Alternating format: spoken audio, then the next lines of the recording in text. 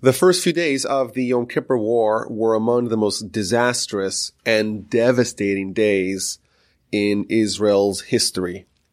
Thanks to an unprecedented intelligence failure that we detailed, of course, in the previous episode, the Israelis were ill-prepared for the simultaneous surprise attacks from the Syrians in the Golan Heights in the north and the Egyptians in the Sinai in the south. The Israeli losses in terms of manpower and territory and positions and materiel were staggering. In the north, the Syrians breached Israeli defenses and captured much of the Golan Heights. In the south, the Egyptians crossed the Suez Canal by the tens of thousands, smothered and bypassed the fortifications along the Bar-Lev line, and established very large and continually expanding bridgeheads on Israeli soil. The Israeli response, at least initially, was often confused, uncoordinated, insufficient, lackluster. The first counterattack in the south on Monday, October 8th, which was the third day of the war, it was premature. They didn't consolidate their plans and their power quite yet. It played right into the Egyptians' hands, and it was resoundingly repulsed.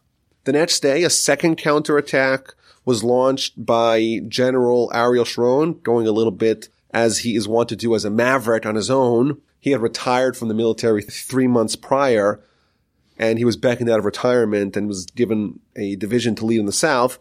And his counterattack on October 9th was also unsuccessful. And of course, he would go on towards the end of the war to redeem himself in spectacular fashion. In the north, notwithstanding heroic and oftentimes brutal fighting by the Israelis, the overwhelming Syrian onslaught, it nearly marched into the Israeli heartland completely unopposed. If there was ever a time in Israel's history where it was on the brink of destruction, it was during the first few days of the Yom Kippur War. The disparity between the forces manning Israeli defenses on both fronts and the attacking Arab armies was gargantuan. In the north, Syria had dedicated its entire army to the war against Israel. It had 1,700 tanks and 1,300 field guns, artillery, facing, at the time, there were only 177 tanks and only 44 artillery pieces on the Israeli side. And even though the initial wave of attacks, the Syrians only had deployed 500 tanks, and they would add an additional 300 tanks that evening. The rest of their army they had stationed in defensive positions. The difference in infantry was similarly lopsided. There were 45,000 Syrian soldiers facing off against 5,000 Israeli soldiers in the north. In the south, in the Sinai, on the west bank, on the Egyptian side of the Suez Canal, Egypt had amassed 5 divisions, totaling 100,000 soldiers, 1,300 plus tanks, 2,000 artillery pieces, and heavy mortars for their onslaught. Facing them directly on the canal, like we spoke about last time, were 450 soldiers spread out along 16 forts along the Bar-Lev line, straddling the length of the canal. And in all of Sinai, there were 8,500 Israeli soldiers and 290 tanks, though the absolute vast majority of Israeli strength in the Sinai was nowhere near the canal when the war began. In terms of manpower and armor, the Israelis were in effect outnumbered 10-1 in both arenas of conflict on that fateful Yom Kippur day. Even if the Israelis were to, each tank were to destroy 3 or 4 or 5 tanks, even if they won, they'd still be outmatched, outnumbered, and facing steep disadvantages on the field of battle. And that was okay. After all, Israel had invested the majority of its military budget for its Air Force, and the plan was always to deploy the Air Force with tremendous strength. The problem was that although Israel technically dominated the air, in the course of the first couple of days of the Yom Kippur War, their air supremacy was removed, was diminished due to the overwhelming Soviet-provided anti-aircraft defenses, and therefore they really had nothing. They didn't have more soldiers, they didn't have more tanks, they didn't have more artillery, and their air force was ineffective. On both the southern and northern fronts, the Israelis were, of course, decidedly outnumbered, but there were differences between the two fronts. Obviously, they're several hundred miles away from each other, and the operational settings are very different. In the south, the major difference, you have a canal, a great, vast body of water, 600 feet wide, separating the two enemies. In the north, there was no natural barrier between the Israelis and their Syrian counterparts.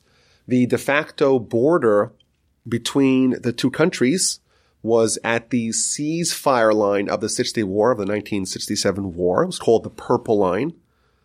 And if you know a little bit about the Middle East and Israel and its neighbors, they like to give color-coded names to their border. So you have the Purple Line between Israel and Syria, not to be confused with the 1949 armistice line with Jordan called the Green Line, not to be confused with the Blue Line when Israel withdrew from Lebanon in the year 2000.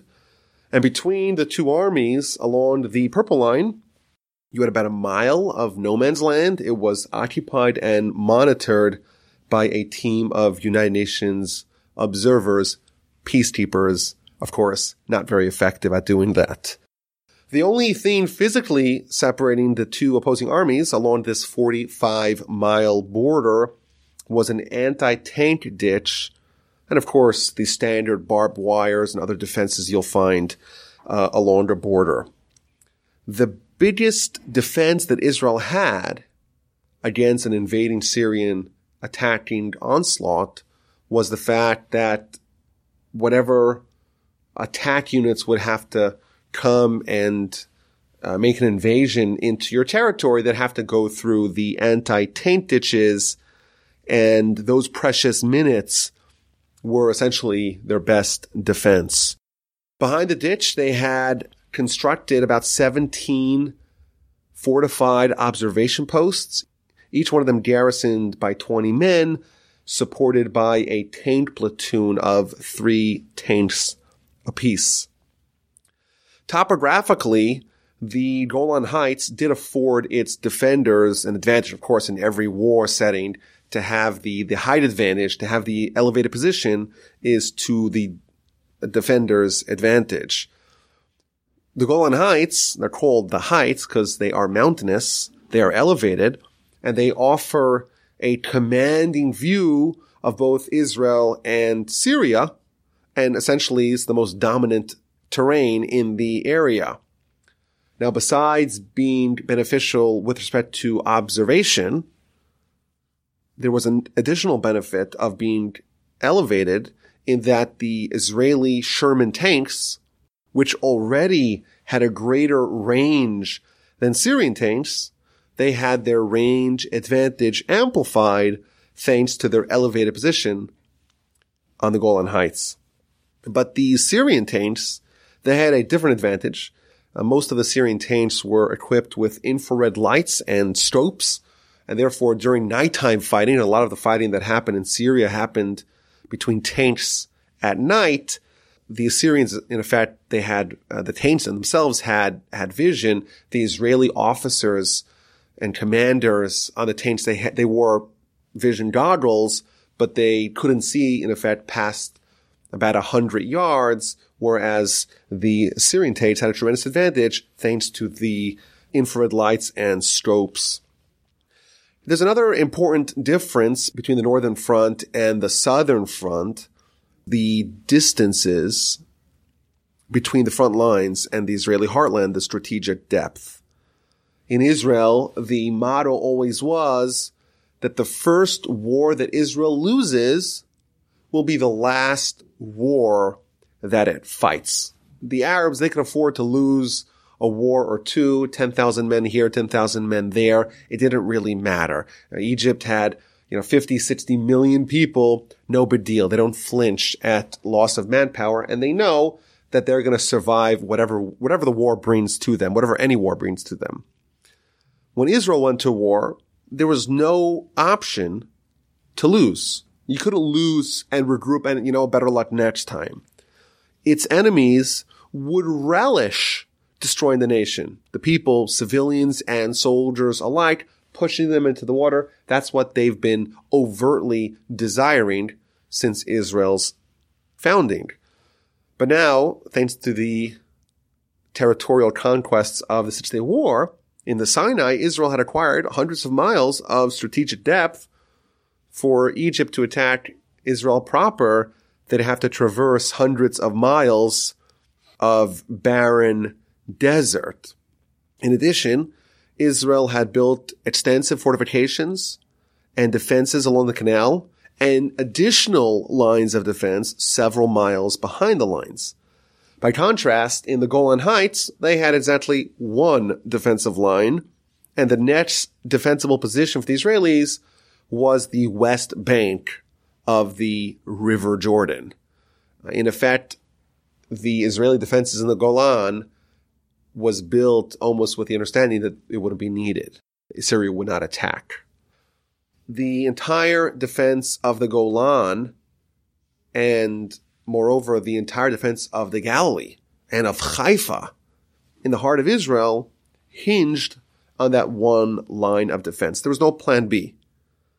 The problem was that all the Israeli defensive plans, that was all predicated on the assumption that even if Syria would attack, they'd have 72, maybe even more hours of foreknowledge of the attack in advance.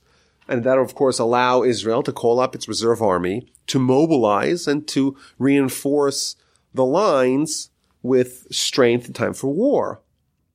Now that they were undermanned when the war began, the only option that they had, given their lack of strategic depth, was to hold the line. This was the only option until reserves could be mobilized. There's no flexibility. There's no elasticity along their lines. They couldn't trade, we'll give up some ground for time. They couldn't even do that. There's no ground to yield. They don't have strategic depth. Ironically, there was one positive benefit of that. Part of any war is a supply line. You have to supply your soldiers with material, with equipment, with food on a regular basis. And the further out you attack into the enemy, the longer your supply line is from your depots, from your headquarters onto the front lines. Without any strategic depth, Israel had a non-existent supply line. They were right there, whereas the Egyptians, and to some extent the Syrians as well, they outran their supply lines, and that caused them some headaches down the line. There's another difference between the two fronts, and that is with respect to the relative Israeli preparedness, readiness for war. Though the entirety of the Israeli military was put on alert level C, the highest level of alert, several days before the outbreak of the war, in the north, they were vastly more prepared than in the south. And that disparity is largely due to one of the Israeli commanders of the Golan, Colonel Avigdor Ben-Gal, soon to be General Ben-Gal, and he emerged after the war as one of the great heroes from the Syrian front. In the run-up to the war, several weeks prior, he recognized, unlike the rest of the Israeli military and political establishment, and certainly the intelligence establishment, he recognized that war was imminent, and he had begun to prepare his brigade. Without informing his superiors, he scouted, he toured the front lines. He had targets and firing tables for his tanks prepared. His tanks were deployed, ready to fire upon the attackers. When the war broke out, his brigade and his brigade alone, they were the only IDF unit in a state of full readiness. And that, of course, would be quite fortuitous because the Israelis were much more vulnerable in the north than they were in the south. Now, the Egyptian and Syrian alliance wasn't exactly one of equality.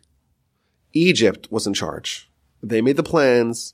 They called the shots. They decided on the timelines. It was like a big brother, little brother relationship. In fact, they told the Syrians, we'll let you know when the war happens. They only informed them of the date of the war a few days prior. The Syrians, they're attacking, of course, from east to west. So they wanted to attack at dawn when the sun is to their back and it's blinding the Israeli defenders. Egypt, because of course they had supremacy, and they would be attacking from the west side of the canal to the east side of the canal. So they didn't want to do in the morning. They wanted to wait till afternoon, till the sun is overhead, or really even in the west.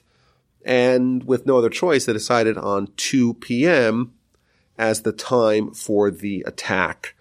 Now, it's also important to stress, and this of course plays out in the war itself, that Syria and Egypt had different objectives and consequently different battle plans.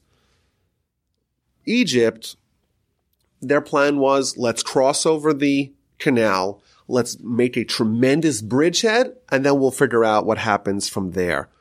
They recognized, as the Israelis did, that militarily they really weren't going to conquer all of Sinai, all of their lost territory from 1967. And therefore the plan was to kind of break the impasse and get your foot on the other side of the canal and then proceed diplomatically. Syria, on the other hand, they had intended on conquering the entirety of the Golan, everything they lost in 1967, militarily during this war. And they had a plan for that. It was meticulously planned. And they had, of course, years to do that. And the plan called for capturing the Golan Heights and advancing to the Jordan River within 36 hours.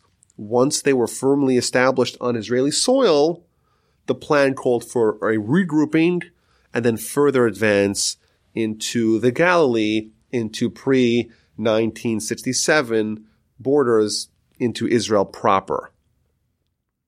The Syrians assumed that the complete mobilization of Israeli reserves would take about 3 days. By that time, they calculated that all of the Golan would be in their hands. The Egyptians, they had much more limited objectives. They wanted, like we said, to cross over the Suez, establish a beachhead. They considered the crossing itself to be a major achievement on its own right, not just some sort of stepping stone to further incursions into Sinai, and certainly not as the beginning of a campaign to regain all of the Sinai. And this point, I think, is a central cause for the Israeli lack of preparation. The Egyptians did not believe that they had the capability to fully reconquer all of Sinai, and everyone knew that. The Americans knew that, the Israelis knew that, the Russians knew that, everyone knew that. But what was the conclusion from that bit of knowledge? The conclusion that the Israelis took was, well, they can't conquer it, ergo, there won't be a war because Sadat would not embark on a war that he couldn't win militarily. That conclusion was flawed. All they wanted to do was to shatter the Israeli invincibility, to restore Egypt's wounded pride, and to actually do the crossing. Now, initially, the Egyptians had estimated that they would suffer between 25,000 and 30,000 casualties during the crossing, including 10,000 dead. But they didn't realize how unprepared the Israelis were. In fact, the crossing resulted in only 208 Egyptian dead, far fewer than any Egyptian planner had estimated, and that set the stage for them biting off more than they could chew. Once the first stage of the war was so successful, they pursued a much wider objective. They tried to penetrate deep into the Sinai, and those plans, the plans that weren't initially in the cards, those were the ones that were their undoing, and those largely failed. So the war began at 2 p.m. simultaneously along the Suez in the south and the Purple Line in the Golan. In the south, Egypt had planned the crossing down to the most minute details, and in fact, they had executed it flawlessly. They began their assault with simultaneous air and artillery attacks. They flew 250 Egyptian planes, so MiGs, MiG-17, MiG-19s, MiG-21s, and they bombed all kinds of Israeli targets in the Sinai. They struck 3 Israeli airfields. They bombed surface-to-air missile batteries, Israeli command posts, artillery positions, and the largest of the Israeli fortifications along the Bar-Lev line, nicknamed Budapest, which incidentally was the only fort not to fall during the Yom Kippur War. Meanwhile, 2,000 artillery pieces opened fire against all the strong points along the Bar-Lev line, a barrage that lasted a staggering 53 minutes. In fact, it's one of the longest artillery barrages in history. They dropped 10,500 shells in the first minute of that barrage alone. Soldiers who were in the fortresses describe the ground literally shaking. In fact, I read an interview with one of the soldiers who were in the fortifications, and he said the following. Around noon, we were suddenly shelled like hell. It was like an earthquake. The land moved. There were mushrooms of smoke. The air smelled like burned gunpowder. And I was all alone, stationed at the entrance of the outpost. I radioed for someone to take the guard post so that I could put on my boots, vest, and helmet to get my equipment. I didn't think it was war. I thought maybe it was a local attack, and in a few minutes it would stop. So the interviewer asked him, okay, when did you realize that it was war? So he responded, a little bit later, I was stationed with another soldier who was about a meter away from me. And it was towards the evening, and the moonlight was very bright. And he's telling me about his life, how he came alone from Australia. He was living in Kibbutz Eliyahu. In the middle of the conversation, he falls silent. And I turned to him, and I found him lying in a trench with a bullet in his head, dead. I didn't hear anything. It was a sniper shot across the Suez. War began simultaneously, but of course not every soldier in these fortifications, they were kind of siloed off. They had no idea what was happening, and they didn't find out till later that it was indeed a simultaneous attack and an attempted crossing all across the canal. In fact, the Israeli officers and the Israeli High Command didn't know about it either. Egyptian tanks climbed the ramparts on the Egyptian side of the canal and began firing across the canal at Israeli fortresses. At 2:15, when the aircraft sent to bomb the Sinai, when they were returning from their missions, the first wave of 8,000 assault infantrymen began crossing the canal. It's about a distance between 600 and 700 feet. Subsequently, in 1975, they widened the canal to make room for supertankers. At that time, it was about between 600 and 700 feet. Of course, it's 100 miles long, so in some places it's a little bit wider, some places it's a little bit narrower. The infantry began crossing the canal in rafts and dinghies and in various kinds of boats, pontoon boats. Some of them were even swimming. They had smoke canisters released together with the fog of war to obscure the crossing. And the initial wave, their objective was to seize and hold the sand walls, the sand embankments on the Israeli side of the canal. When the second wave arrived, the first wave would advance several hundred yards, wait for the third and the fourth wave, and continually expand and grow the Egyptian bridgeheads with each successive wave.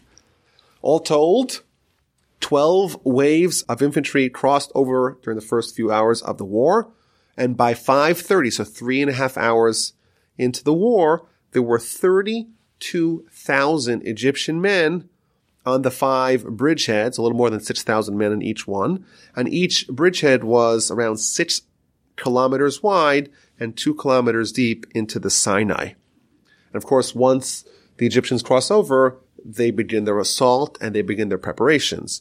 They deployed tank hunting detachments. Of course, there's not a lot of Israeli tanks there, but they know that they're going to come. So they send out these groups of 10 soldiers equipped with RPGs and grenades and Sagar missiles, and they're mining the Israeli tank ramps. They're preparing anti-tank ambushes where they expect the reinforcements to come. They send specialized infantry units to begin assaulting the Israeli fortifications along the Bar-Lev line. Commandos begin attacking artillery batteries and command posts. Egyptian engineers, they begin breaching the minefields and the barbed wires surrounding the Israeli defenses. And the plan to begin the actual crossing of Egyptian armor begins. Egyptian engineers, they began transporting the water pumps across the canal to lay the groundwork for making the breaches in the sand walls to facilitate the laying down of the bridges that are going to enable the tanks to cross the canal. Meanwhile, as the assault begins, Israeli Southern Command, they're trying to pinpoint exactly what is this Egyptian attack, where is the main effort, and they, of course, are going to launch a counterattack. Within hours, it becomes clear that this is not an isolated attack. This is spanning the entirety of the canal.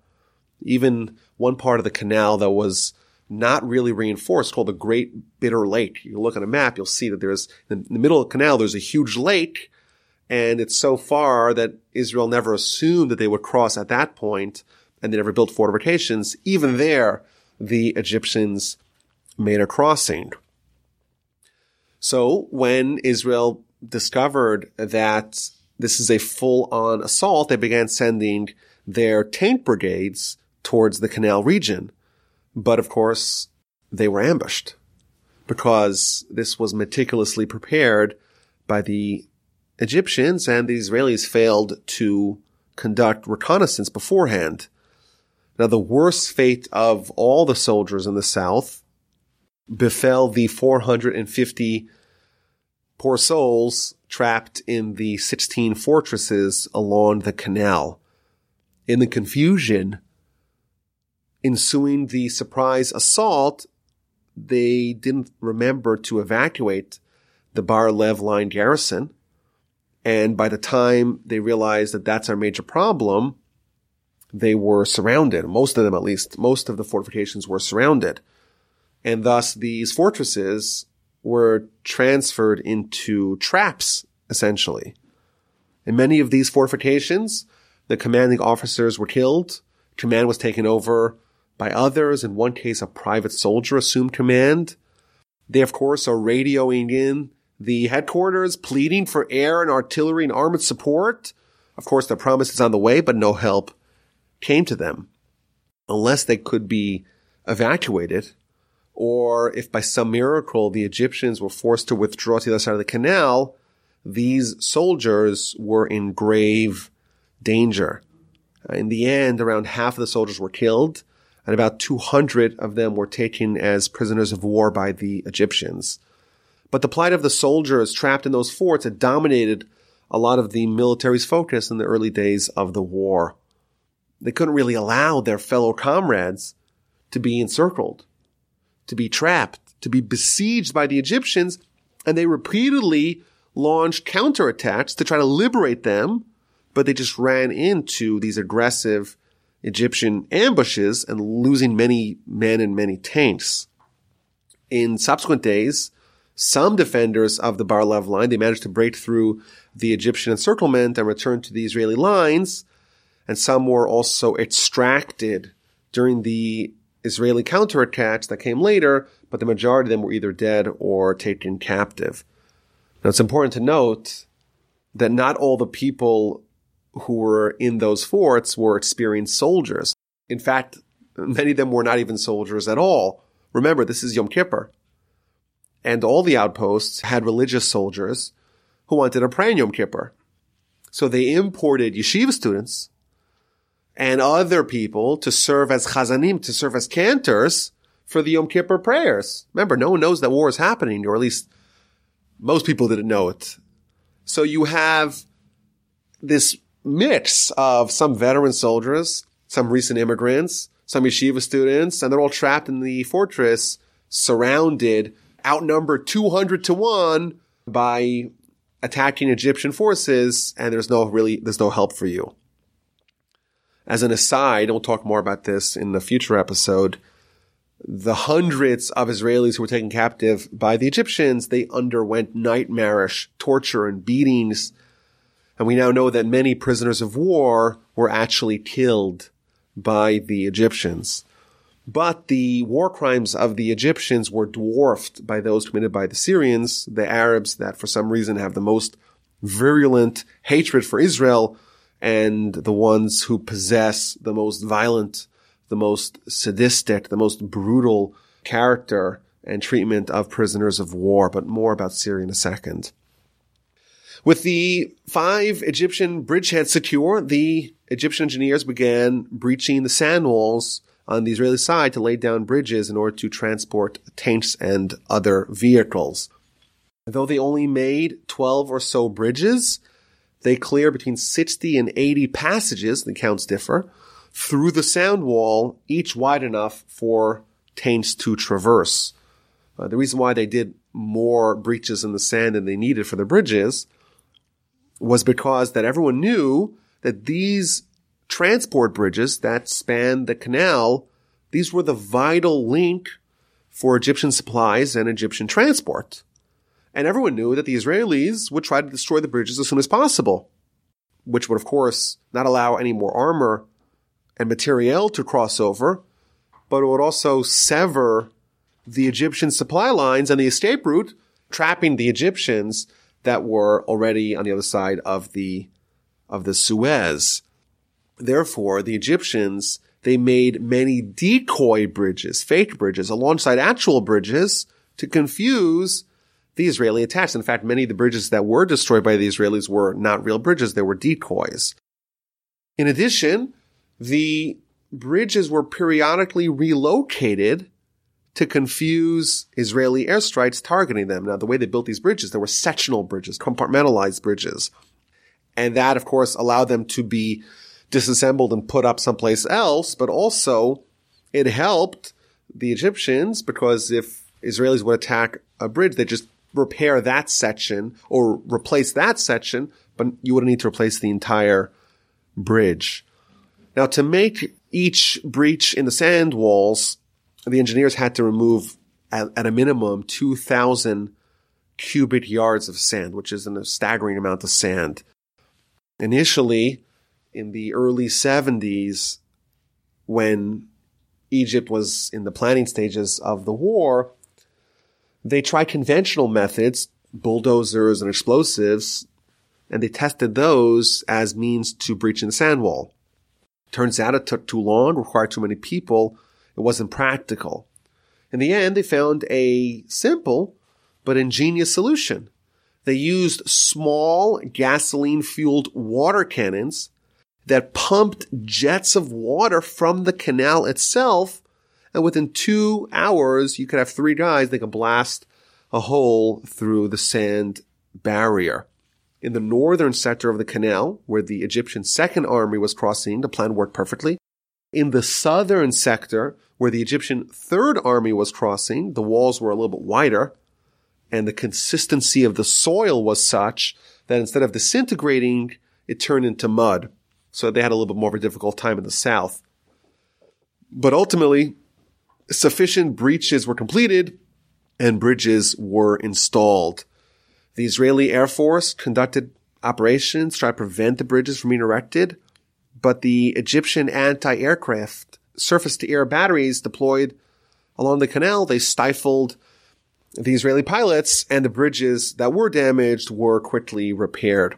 Once the bridges were laid, additional infantry with the remaining portable and recoilless anti-tank weapons began to cross the canal, and at 8:30 that evening, 6.5 hours into the war, the first Egyptian tanks began rolling across the canal.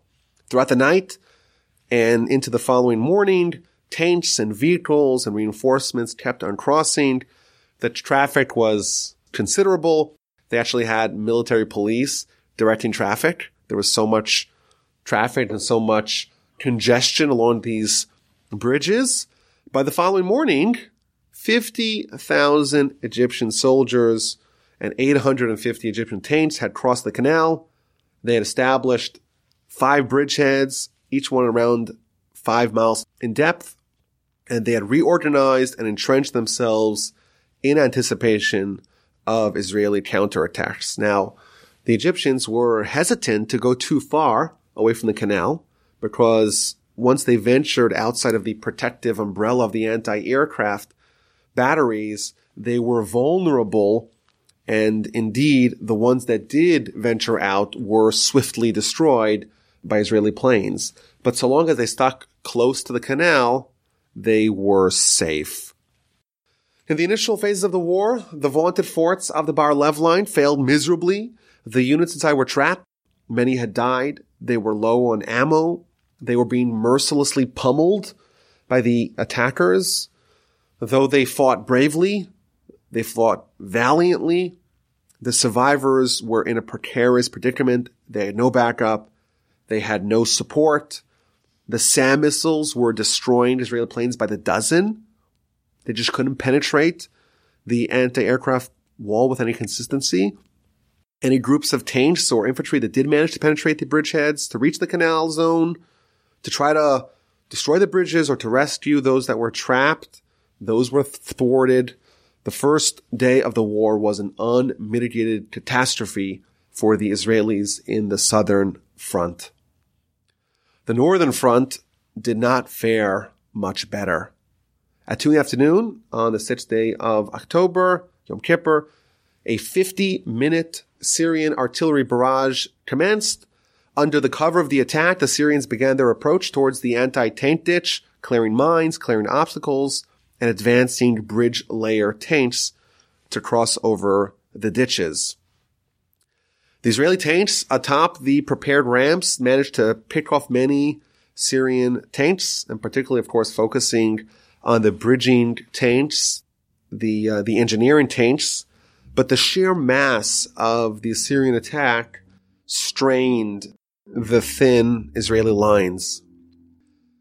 Outnumbered 10-1, 15-1 in some places, having one tank deployed on the battlefield for every 18 attacking tanks, the odds of them keeping the line were stacked against them. The Air Force was called into action, but thanks to this dense Soviet-made anti-aircraft wall, many planes were shot down. A desperate 4-day battle to prevent the Syrians from penetrating Israel in the region that became known as the Valley of Tears began. The Israeli forces, massively outnumbered, massively outgunned, could not afford to yield an inch to the bloodthirsty invaders. Concurrent with the assault on the Purple Line, a Syrian parachute battalion launched an assault on the strategically vital electronic warfare outpost atop Mount Hermon. From their post atop Israel's highest mountain, the Israelis were able to see all the way to Haifa on the Mediterranean coast, to Damascus in the west, and the entirety of all the battlefields. And beyond being an excellent observation post, it was also a natural place for radar equipment and other sensitive electronics.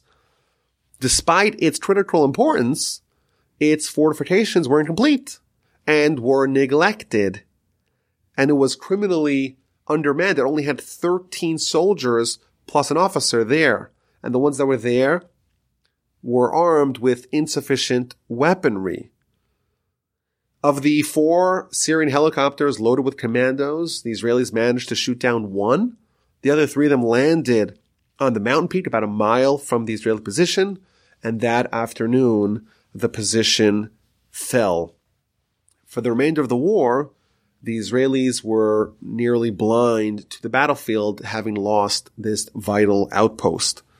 The first Israeli attempt on the 8th of October to retake the base from the south, it was ambushed, it was beaten off with heavy losses, and the Israelis only managed to recapture it towards the very end of the war on October 22nd.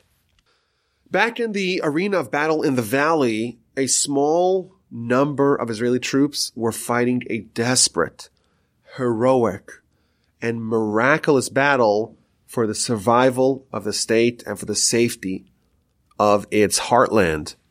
Late in the first night, after a brutal day of fighting, the Syrians managed to break through the defenses. And on the second day of the war, they had captured much of the southern portion of the Golan Heights.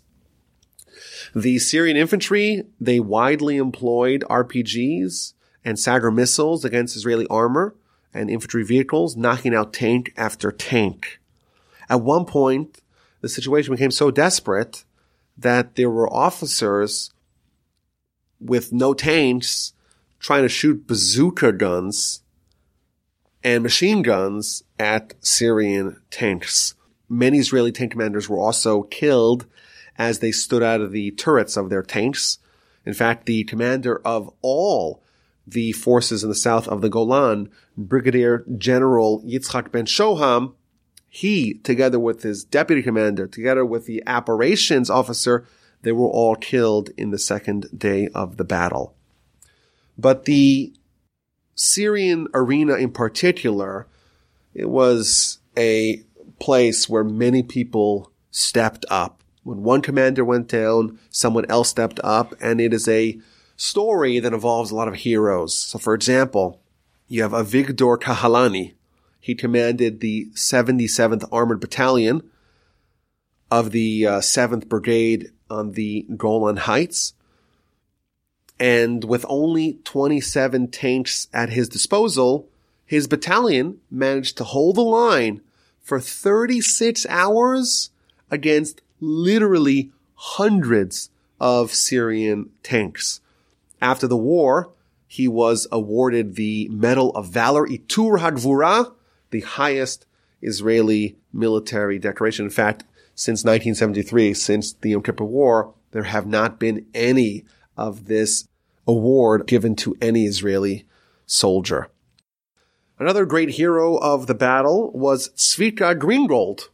This guy, he hunted down and destroyed at least 20 Syrian tanks. Some accounts have him at 60 tanks destroyed that had already penetrated the Israeli lines and were advancing unopposed. He fought these battles, sometimes just him in a tank, for 20 hours straight, as if he was an entire company of tanks. In fact, when he radioed back to the headquarters, he's like, yeah, we have a whole, he didn't tell them it was just him. Him going up against dozens upon dozens of Syrian tanks and knocking them all out one after another. And whenever his tank was destroyed, he would just swap it for a different tank. And he would do these complex maneuvers to make it appear that there was more than just one tank. He suffered burn injuries on his face and his arm, but he stayed in action and repeatedly showed up at critical moments from an unexpected direction and changed the course of the battle. He too was awarded the Medal of Honor. In fact, as we know, the Golan Heights, they were in the news recently. A few months ago, in March of 2019, President Trump was the first to recognize Israel's sovereignty over the Golan. They had conquered the Golan in 1967. They had annexed the Golan in 1981, but it was not internationally recognized until March of 2019. And in fact, this year, when Mike Pence, the vice president, when he spoke at the AIPAC policy conference, he told over the story of Tzvika Greengold in his speech. I'll read a part of his speech here. For 20 years after Israel's rebirth, Syria held the Golan Heights, and with its massive artillery, it held Israel hostage. This crucial region changed hands only after Israel won a war that was forced upon her, years later, referring to the Yom Kippur War, when Israel's enemies attacked her on the holiest day of the Jewish year. Thousands of patriots stepped up to defend their homeland, including a young tank commander who single-handedly kept a fleet of enemy tanks at bay, the great Tzvika Greengold. It's an amazing story. Late one night, all alone on the Tapline route, as enemy tanks rolled into Israel, a miracle happened. This is again Mike Pence speaking. Captain Greengold moved his lone tank back and forth in the darkness, firing in different directions to confound and delay a far larger enemy force.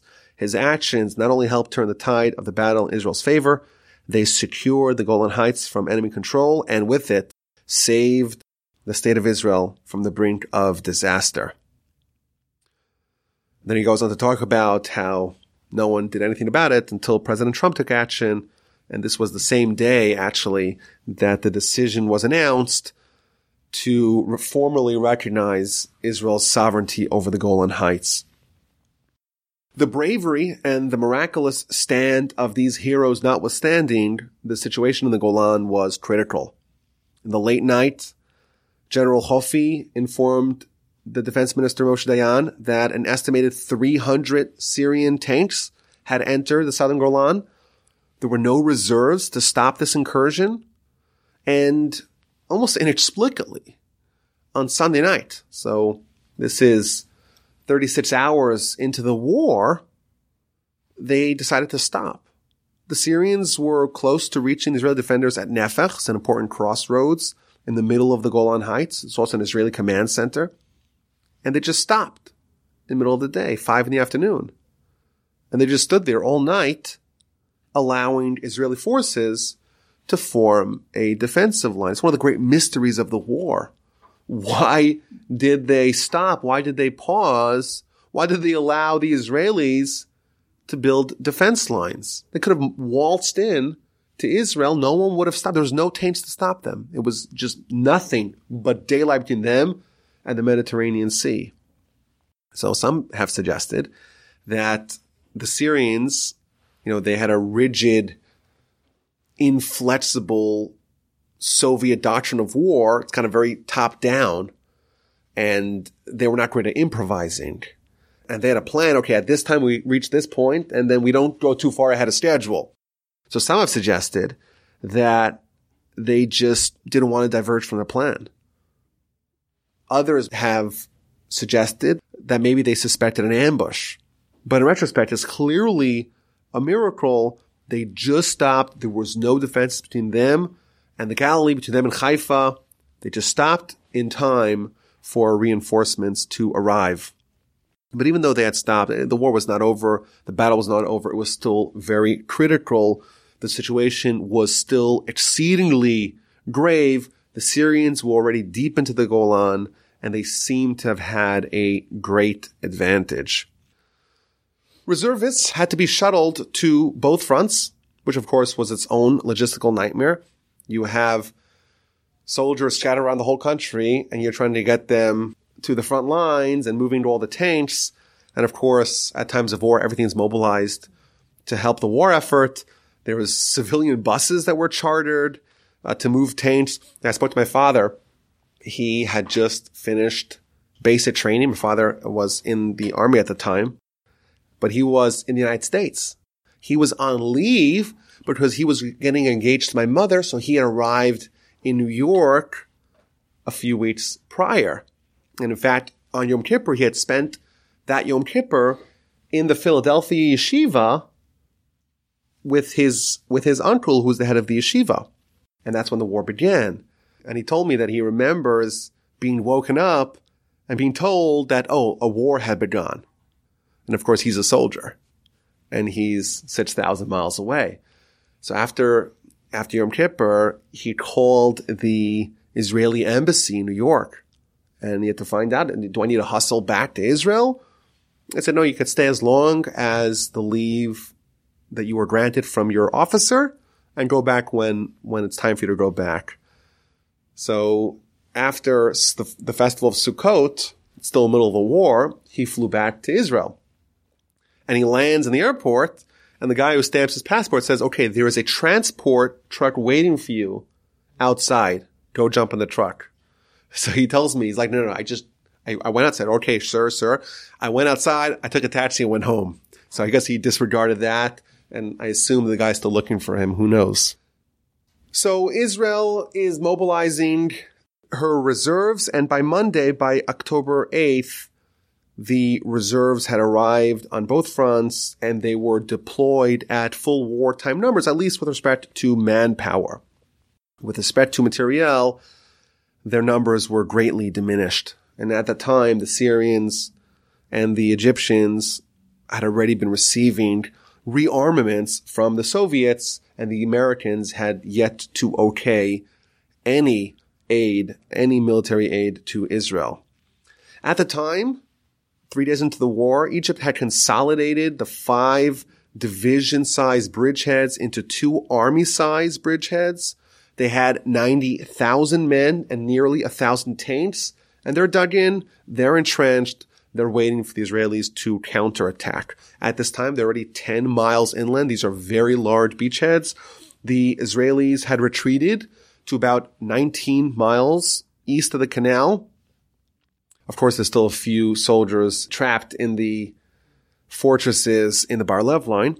And the Israeli forces in the Sinai are divided into 3 divisions. You have Avraham Adan, that one general who was deployed in the northern sector, the great Ariel Sharon in the central sector, and Albert Mandler in the southern sector. And they began to plan a counterattack, which turned out to be a devastating failure. The Israelis underestimated the number of Egyptian tanks by 500. In fact, they thought they had more tanks when they had fewer. The division commanders, they didn't follow the plan in sync with each other.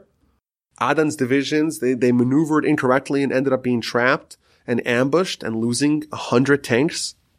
The following day, defying orders from the chief of the Southern Command, Shmuel Gonen, ostensibly his superior, even though he had just himself relinquished that job 3 months prior, Ariel Sharon launched another brigade-side attack to retake a defensive position lost the previous day. And despite the initial success of that mission, he was eventually repulsed by the end of the day. He had no gains, and he lost around 60 tanks in the process. This was, in effect, insubordination on Sharon's part. So Gonen, who was the head of the Southern Command, he's furious at Sharon. They didn't like each other to begin with. And he asked David Elazar, the chief of staff, to fire him. So David Elazar did fire someone, but he fired Gonen, not Sharon.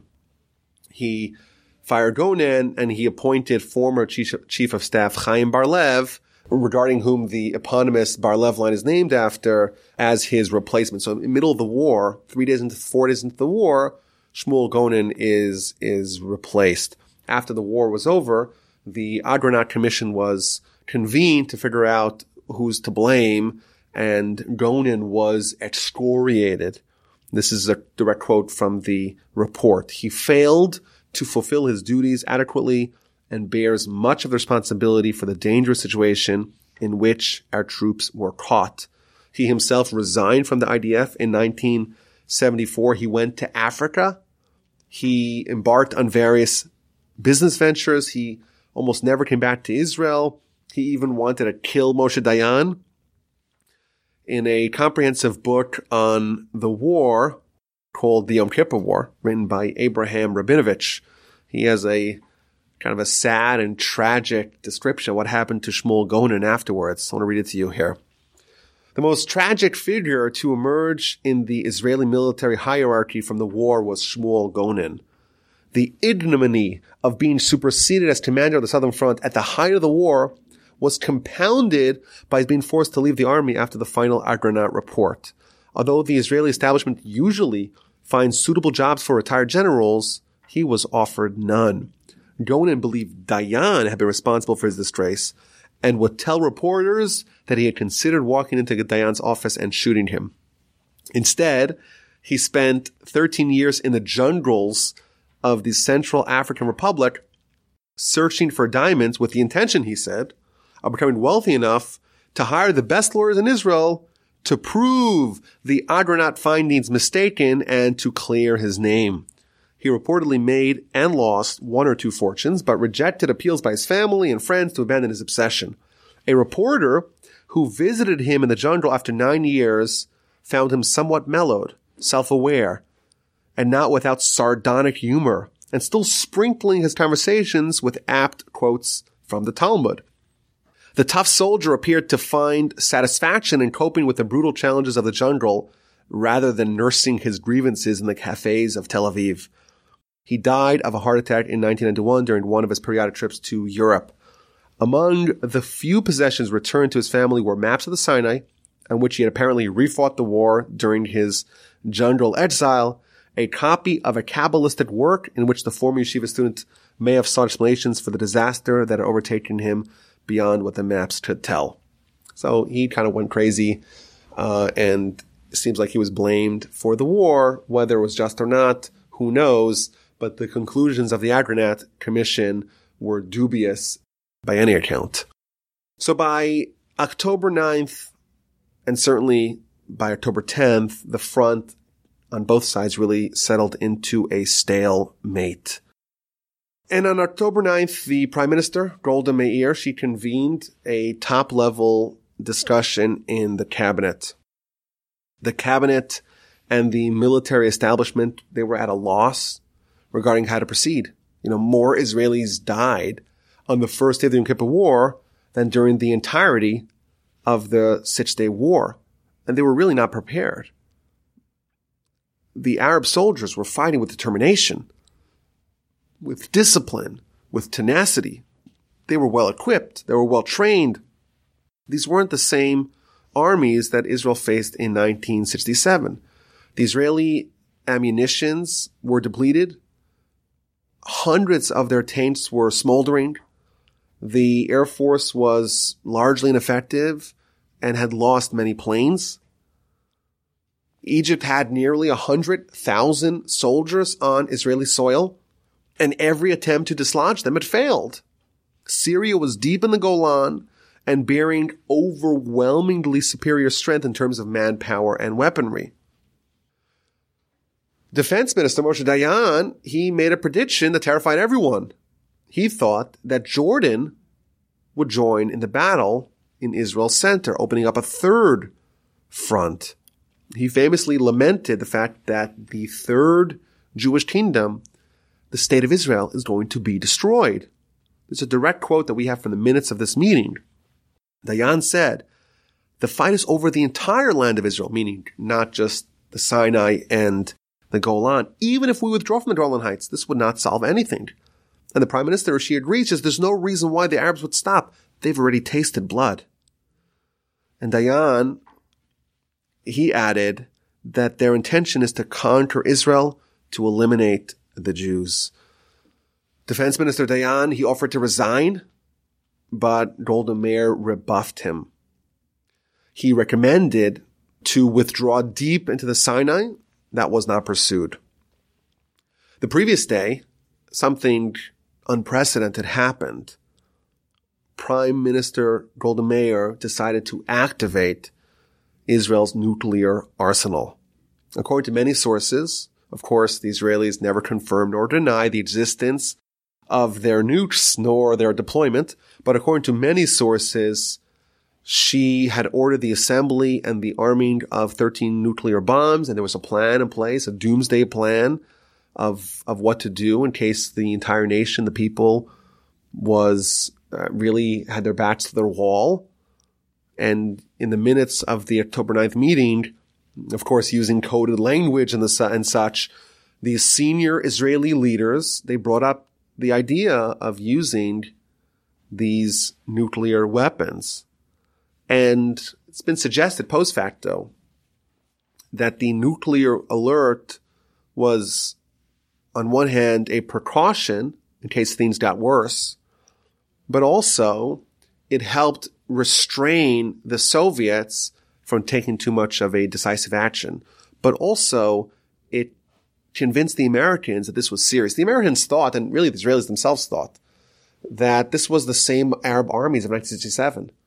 That, yes, maybe they have initial successes, but very quickly the war was going to turn, and they tried, and every counterattack failed. And this was serious.